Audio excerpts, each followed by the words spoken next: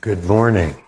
It's good to see all your smiling faces. I'm sure some of you thought, Chris Marley is coming. But unfortunately, this is the other Chris Marley. I'm the off-road model. My son, Christopher, is our senior pastor at Miller Valley. This morning's lesson is entitled The Consummation of the Kingdom. And we'll be in Matthew chapter 13, verses 24 through 30. Then we'll be looking at verses 36 through 43, and then verses 47 through 50. Let's hear the reading of God's Word. Matthew chapter 13, beginning in verse 24. Another parable he put forth to them, saying, The kingdom of heaven is like a man who sowed good seed in his field. But while men slept, his enemy came and sowed tares among the wheat and went his way. But when the grain had sprouted and produced a crop, then the tares also appeared. So the servants of the owner came and said to him, Sir, did you not sow good seed in your field? How then does it have tares? He said to them, An enemy has done this. The servants said to him, Do you want us then to go and gather them up? But he said, No, lest while you gather up the tares, you also uproot the wheat with them. Let both grow together until the harvest. And at the time of harvest, I will say to the reapers, First gather together the tares and bind them in bundles to burn them, but gather the wheat into my barn. In verse 36, it reads, Then Jesus sent the multitude away and went into the house. And his disciples came to him, saying, Explain to us the parable of the tares of the field. He answered and said to them, He who sows the good seed is the Son of Man. The field is the world, the good seeds are the sons of the kingdom, but the tares are the sons of the wicked one. The enemy who sowed them is the devil. The harvest is the end of the age, and the reapers are the angels. Therefore, as the tares are gathered and burned in the fire, so it will be at the end of this age. The Son of Man will send out his angels, and they will gather out of his kingdom all things that offend and those who practice lawlessness, and will cast them into the furnace of fire.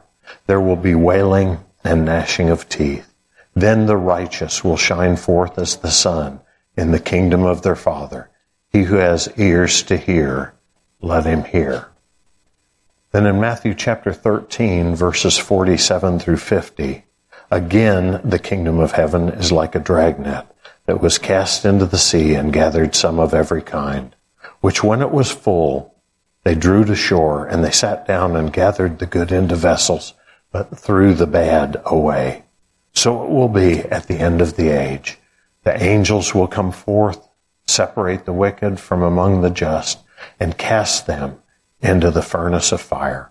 There will be wailing and gnashing of teeth. May God add his blessing to the reading of his word. Let's pray. Father God, we ask as we enter into this time of worship that, Father, you would hide me behind the cross of Christ Jesus. That, Father, only your word would go forth. That, Father, your name would be glorified. That your kingdom would be established. That it would continue to grow until the day that you take us home to be with you. Father, please bless this, the preaching and teaching of your word, for your name's sake. We ask these things in the name of our Lord Jesus Christ. Amen. This morning we'll be looking at two parables which have a great deal in common. The parable of the wheat and the tares and the parable of the dragnet. Both of these are kingdom parables. Both of them are recorded only in Matthew. Both speak of a mixed population of both desirable and undesirable tenants. And finally, both end in severe judgment. As far as the contrasts are concerned, only the parable of the wheat and tares has an in-depth explanation by Jesus.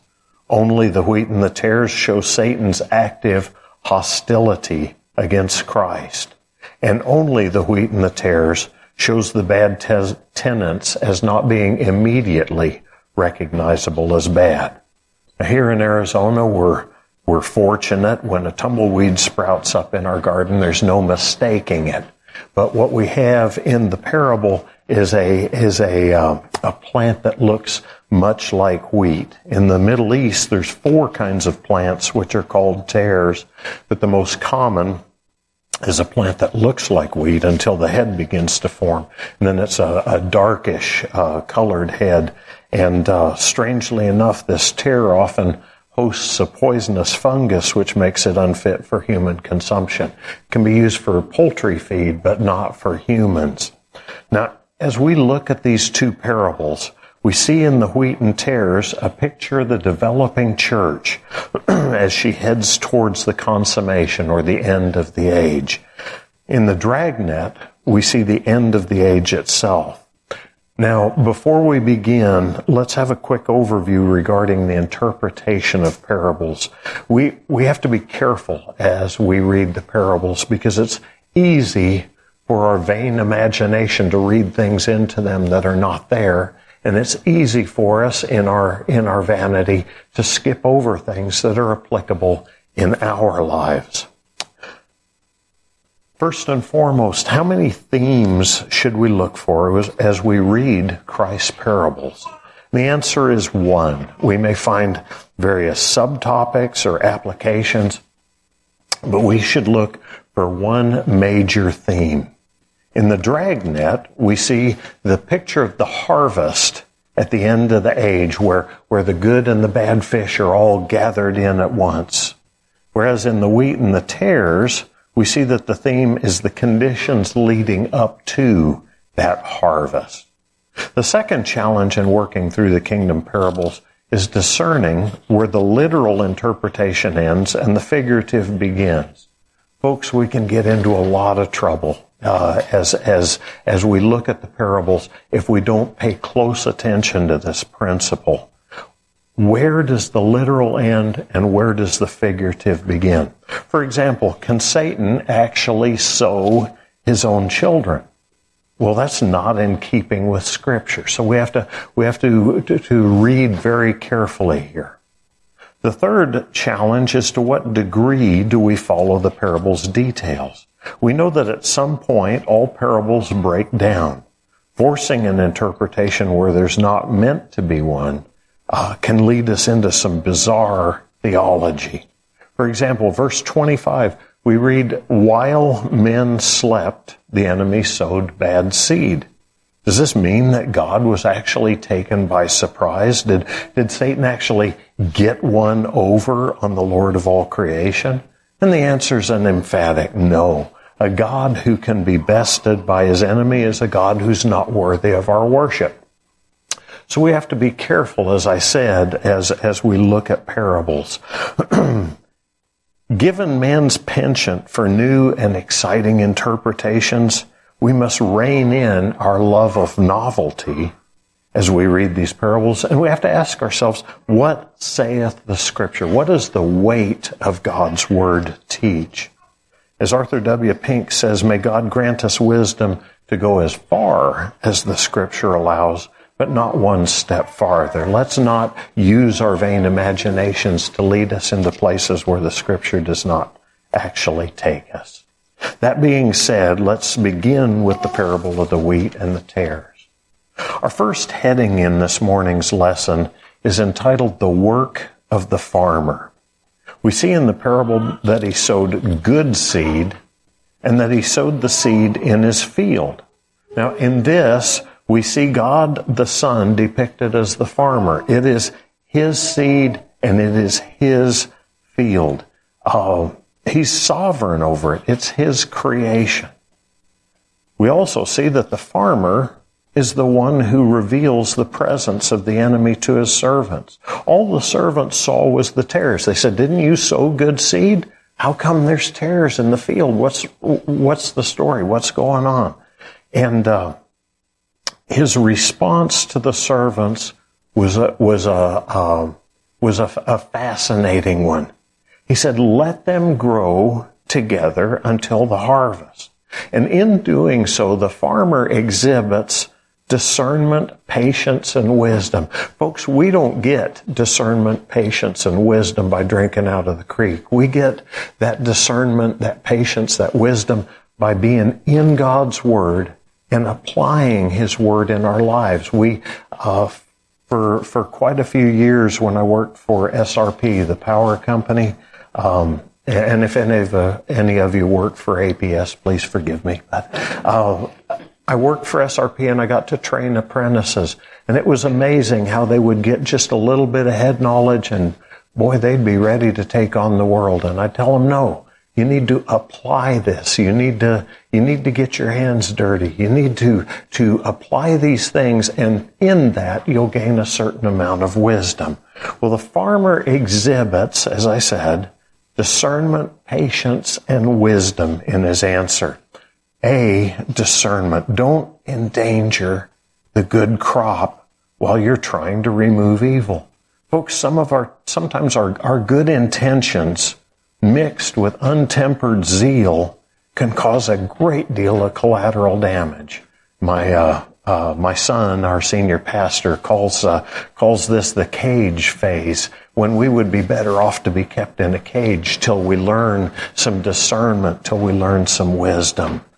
Secondly, the farmer exhibited patience. He told his servants to wait until the harvest. Wait till all the grain is ripe. And then all things would be fully manifested or revealed. And any of us can, with any experience at all, can look back over our lives and see situations where we thought we had the answer. We thought we knew the score. And we went in with guns blazing and realized later, sheepishly, that we didn't know everything that we should have known before we went in. And so he tells his workers to be patient. Wait until the harvest comes, and then all things will be fully manifested or fully revealed. And finally, he displays wisdom. The presence of evil is not always as pressing of a problem as we think it is. Let me repeat that. The presence of evil is not always as pressing of a problem as we think it is. This is a tremendously important concept for us to grasp. The servants wanted to rush out and commence ripping and tearing, but the farmer had a plan in his wisdom which would be revealed in its own time. And this parable showed Christ's disciples and eventually ourselves why Christ didn't call down fire on the scribes and Pharisees, why his judgment has not fallen before this time. Because oftentimes we cry out, Lord, how long? When will your judgment come? We have to stop. We have to be patient because the harvest is not fully ripe. When John the Baptist spoke of separating the wheat from the chaff and then the subsequent burning of that chaff, there was an air of urgency in his preaching because he was talking to men and women who had a limited lifespan. He was talking about in your life, these things will take place. And so there was this urgency in his preaching. His listeners were being called to immediate action. The axe is laid to the root of the tree. Bring forth fruits befitting repentance. But in this parable, Christ takes us to a higher altitude. He shows an eternal view of the kingdom. He shows them that although judgment is certain, it's on God's timetable, not man's. And folks, this is where we, as mere mortals, this is where we get into a lot of trouble because all we can see is the problem that's immediately in front of us. We need to pray, Lord, take me to higher ground. Give me a view of your kingdom, an eternal view of your kingdom, so that I don't get so frustrated with the things that are right in front of me. Christ Jesus showed them that although judgment is certain, it's on God's timetable, not man's timetable. Whether we like it or not, this world will have a mixture of good and evil in it until God, in His timing, draws the age to a close.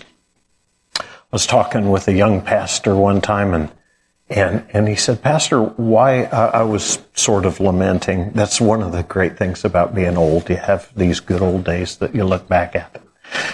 Doesn't impress anybody. But I said, this is terrible the way folks are doing in this such and such situation. And the pastor told me, he said, Pastor, why do you expect coyotes to not act like coyotes? He says, this is a fallen world. They're going to act according to their nature. And we need to be reminded that we're going to be in this field with the wheat and the tares both until God in His timing says it's time to harvest. The malice of the evil one is our next heading. In the parable of the sower and the soils, we saw Satan depicted as a thief. And yet here we see him depicted or portrayed as a saboteur. It says, while men slept. And this phrase shows us that Satan's work is often done imperceptibly. He is sneaky. He takes his time. Sometimes our first clue is when the trap springs closed and we realize that it's too late. He has done a great deal of damage. This is why God calls us to be wise as serpents and harmless as doves. We're not to be gullible. We're to be harmless. Now, we know from the testimony of Scripture that Satan has his demons. We see numerous instances of demonic possession in the New Testament. We also know that he exerts a tremendous influence. 1 John 5:19 tells us that the whole world lies under the sway of the wicked one. But never do we see in Scripture his power to create. The only thing we see is his power to corrupt, his power to destroy. The thief does not come except to steal and to kill and to destroy. The next question that comes up then is, well, then where do the tares come from? This is our next heading, the interaction of the wheat and the tares. In Matthew chapter 13, verses 37 through 39, He, Christ Jesus, answered and said to them, He who sows the good seed is the Son of Man. The field is the world. The good seeds are the son of the kingdom, but the tares are the son of the wicked one. The enemy who sowed them is the devil. The harvest is the end of the age, and the reapers are the angels. Jesus begins this explanation of the parable, and at this point, sometimes it does us well to look back, to step back and look at the larger picture. I call this the 1,000-foot view, where I don't know if any of you have ever been in a forest of aspen trees. I remember when I was a little boy, I was trout fishing with my dad, and I wandered off down this little stream and ended up in some meadows there. And all of a sudden I realized I was lost, which is a good thing to figure out. And it was all these aspen trees. And had I been able to be lifted up a couple 100 feet in the air, I could have seen my dad's truck and everything would have been wonderful. But it was sheer terror knowing that I couldn't find my way out. God sometimes lifts us up above the trees and gives us a glimpse of eternity. Then He sets us back down and we can work our way through. Well, this morning, we need to be lifted up and see this parable of the wheat and the tares from an eternal view, not from a temporal view, but from an eternal view. We back up and we look at the larger picture, looking at the parable through the eyes of redemption history, from Genesis 1 all the way up to Revelation chapter 22. Christ the sower spreads the good seed. This is our Genesis account of the creation of man. I enjoyed that in our Sunday school class, going back to Genesis and looking at this account of the creation and fall of man. This Genesis account ends in God saw that it was good. That's the spreading of the good seed that we read about in Matthew chapter 13. God saw that it was good. Then we come to the fall of man, and at the fall of man we see Satan oversowing the good seed with tares. Sin enters the world, with the result that Genesis chapter 6 verse 5 tells us, the Lord saw that the wickedness of man was great in the earth, and that every intent of the thoughts of his heart was only evil continually. This condemnation is not confined merely to the Old Testament. Romans 3 verses 10 and 11 show us that there's none righteous. And Romans 3:23 tells us that all have sinned and fallen short of the glory of God. Now, as this sin nature fully manifests itself in hatred and rebellion against God, we see Jesus declare to his opponents in John 8:44, "You are of your father the devil." You see where the devil has oversown with his evil ones, as it were. You are of your father the devil, and the desires of your father you want to do. So we see that these tares are present with us in the world. Now at this point the literal translation breaks down, because God created and he sowed the good seed. Then Satan comes on the scene, and instead of sowing his own seed, he corrupts God's good seed. Furthermore, the results of the fall are such that all the good seed is turned into tares. As I said, a parable can only go so far, and then it breaks down. This principle, known among theologians as the doctrine of total depravity, is difficult for man to accept. We'd rather view ourselves as dirty wheat than admit that we're actually tares, destined to be gathered and burned. Because to admit such a thing, to admit that you're a tare, is to pronounce your own condition as hopeless. It's to admit that we cannot change ourselves from tares into wheat. And that's absolutely right. Folks, we cannot. We can take charm school or whatever kind of foolishness and try and act like wheat. But folks, if you're a tare inside, no matter how much you dress it up outside, a tare is a tare. What it will take is a miracle. The good news is that God has performed that miracle in his Son, Christ Jesus. Those tares who have been saved by the blood of the Lamb have been made a new creation in Christ. 2 Corinthians 5:17 tells us, if any of us is in Christ, we're a new creation. Old things are passed away. In other words, a tare washed in the blood of Christ is viewed as wheat in the eyes of the Father. How cool is that?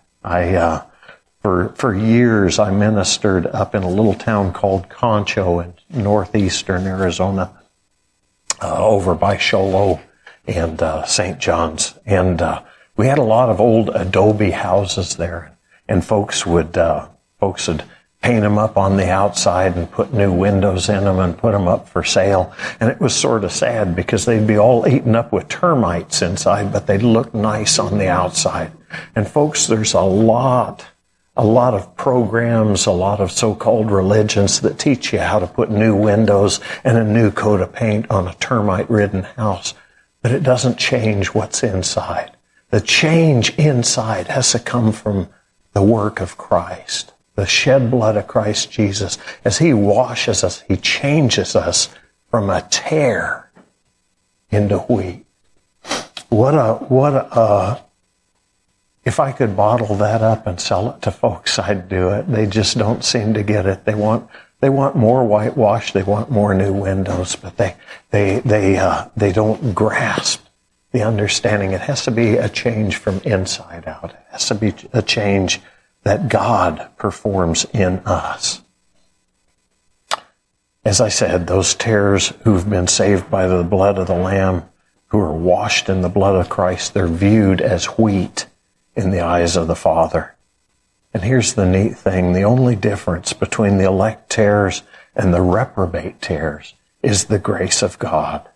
They grow up alongside of one another oftentimes no discernible difference until the day of God's great harvest comes.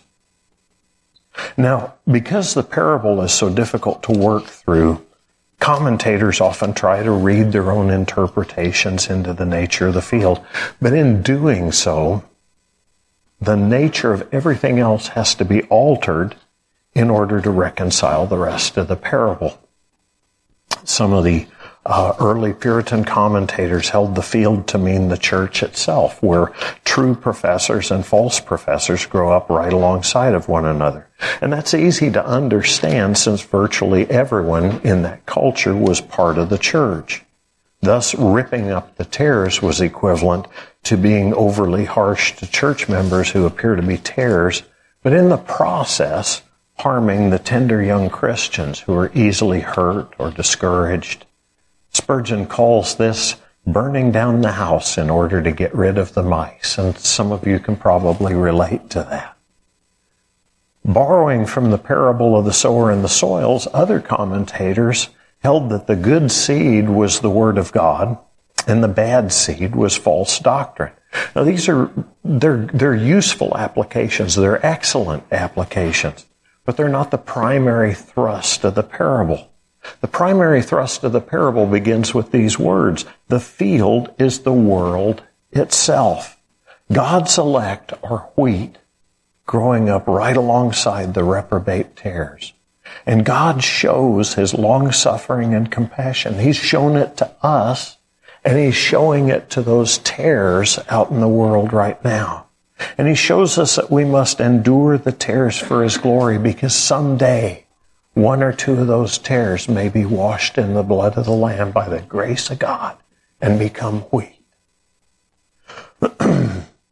He shows us we must endure the tares for his glory, just as Christ Jesus did. In this understanding, the desired effect of the parable is that we would trust in God to judge wisely. Say that again. That we should trust in God to judge wisely, and that we're to display his long-suffering towards the world. Folks, we cannot tell from where we stand who is a wheat plant and who is a tare. So we share the gospel with all, and we pray for all. I was one of those folks that by the grace of God came to faith a little bit later in life. And we had a reunion of all my old Navy buddies, and it was a great source of laughter among them that I was a pastor. It was a great source of amazement that I wasn't incarcerated. But it was such a blessing. It was such a blessing to be able to show them I am one of God's trophies that he's placed on his mantle. He took me from here to here. What a blessing, because for many around me, I most likely appeared to be a tare. But God, in his grace, washed me in the blood of the Lamb, and I stand before you as a piece of wheat. Jesus said the field is the world itself. Our next heading is entitled The Harvest. In that day it will be manifest which are the tares and which are the wheat. As I said, folks, we don't know who is a tare and who is wheat. The mission of the angels will be one of gathering out and of separation. In Matthew 13:41, we see the gathering out of the reprobate. And yet in Matthew 24:31, we see the gathering out of the elect. So in both of these points, we see, in one we see the reprobate being gathered, in the other we see the elect being gathered. Whatever the mechanics are, there will be a separation of the elect and of the reprobate. This process of separation and purification is a common theme in Scripture. The wheat and the chaff, the sheep and the goats, and the wheat and the tares are just a few examples of this concept of separating out all those things that do offend. Our next segment is entitled The Dragnet. In verses 47 through 50, Jesus says, again, the kingdom of heaven is like a dragnet that was cast into the sea and gathered some of every kind, which, when it was full, they drew to shore, and they sat down and gathered the good into vessels, but threw the bad away. So it will be at the end of the age. The angels will come forth, separate the wicked from among the just, and cast them into a furnace of fire. There will be wailing and gnashing of teeth. And then Jesus follows it with, have you understood all these things?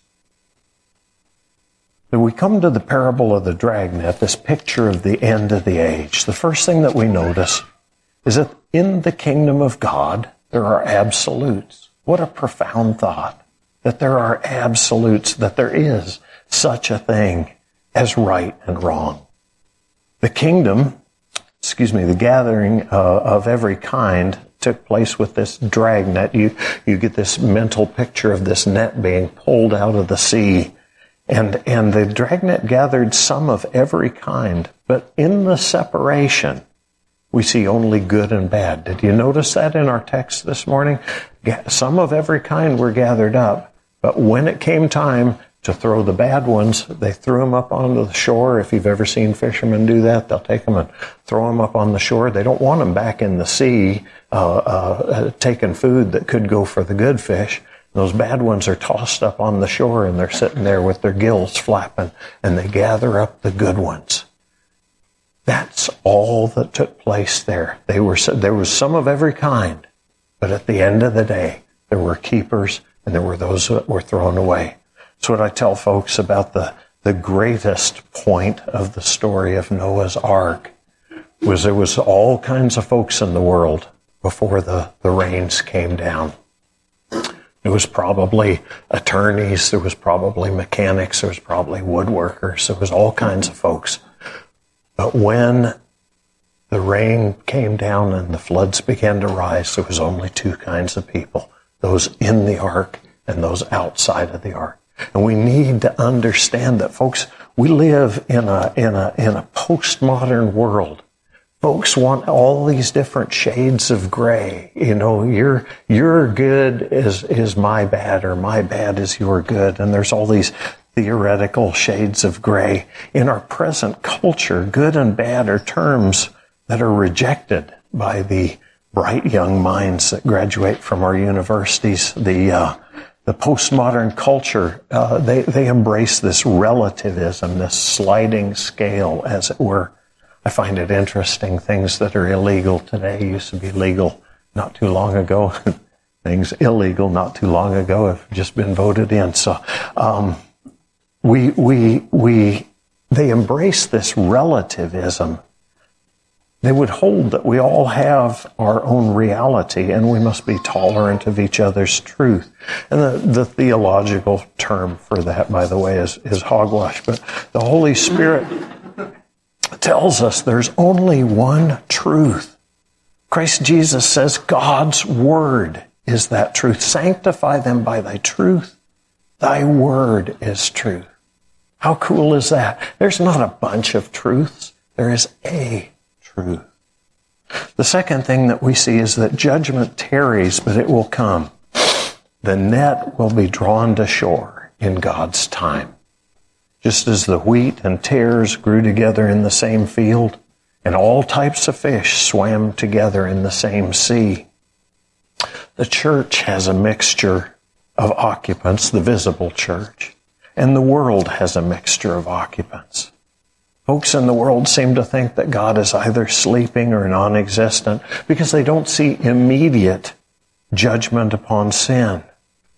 Because they think that God is altogether like them. They can't conceive of a God who is above them, whose thoughts are above their thoughts, whose ways are above their ways. They can't conceive of a God who is long-suffering towards his own creation. But folks, there will come a day when the net will be drawn to shore, and no one will escape God's judgment. You will be one of those two types of people. You'll be either in Christ or outside of Christ. We see the tares gathered and burned in verses 40 through 42. We see that lesson reiterated in the parable of the Dragnet, verses 49 and 50, where they're separated out. Whether folks believe in God's judgment or not, at the end of the day won't make much difference. The judge of all the earth will not be limited by his own creation. God's word tells us he does according to his will in the army of heaven and among the inhabitants of the earth. None can restrain his hand or say to him, "What have you done?" How then shall we live? How do we apply these things in our lives? As I told you folks earlier, when I trained apprentices, I would tell them, I'm not here to teach you just head knowledge. I don't want you walking away patting yourself on the back saying, "Behold, I am now wise." You need to be able to apply it. How do we live? Well, number one, if you're outside of Christ, flee to him. Be washed in the blood of the Lamb. We studied the word propitiation in our Sunday school class this morning.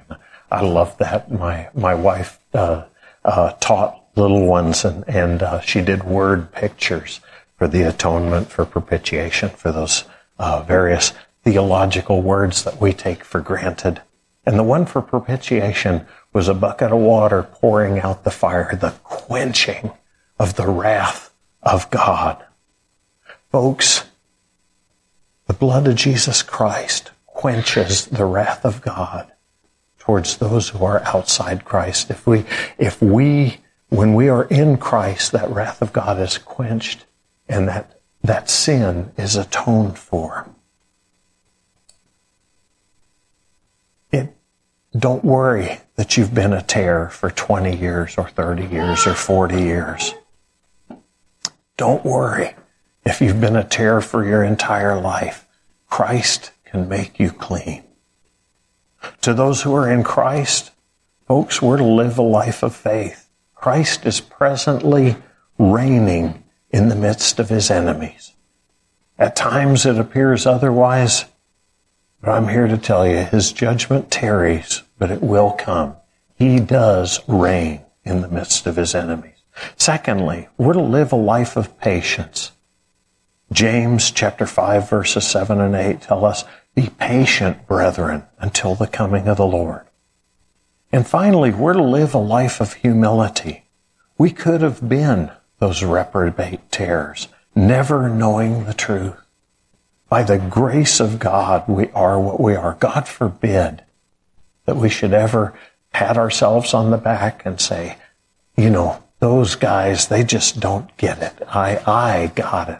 By the grace of God, I got it is the truth. Finally, work while it is yet day. We don't know whether God will grant repentance to our sons, to our daughters, to our neighbors and our friends. Pray that the Holy Spirit will give them a hunger for the truth. Pray for opportunities to share the gospel with them, to talk with them about things eternal. We are so prone to spend our time frittering away the hours with that which is temporal. Let's pray. Father God, we thank you and we praise you for your word. We thank you for our Lord Jesus Christ, without whom we would have no hope. Father, we realize that the day is coming when the net will be drawn to shore. Father, help us to work while it is still day, to implore your Holy Spirit's help. And Father, help us to be your witnesses in Jerusalem, Judea, and the uttermost parts of the world. We ask these things in our Lord Jesus' name. Amen.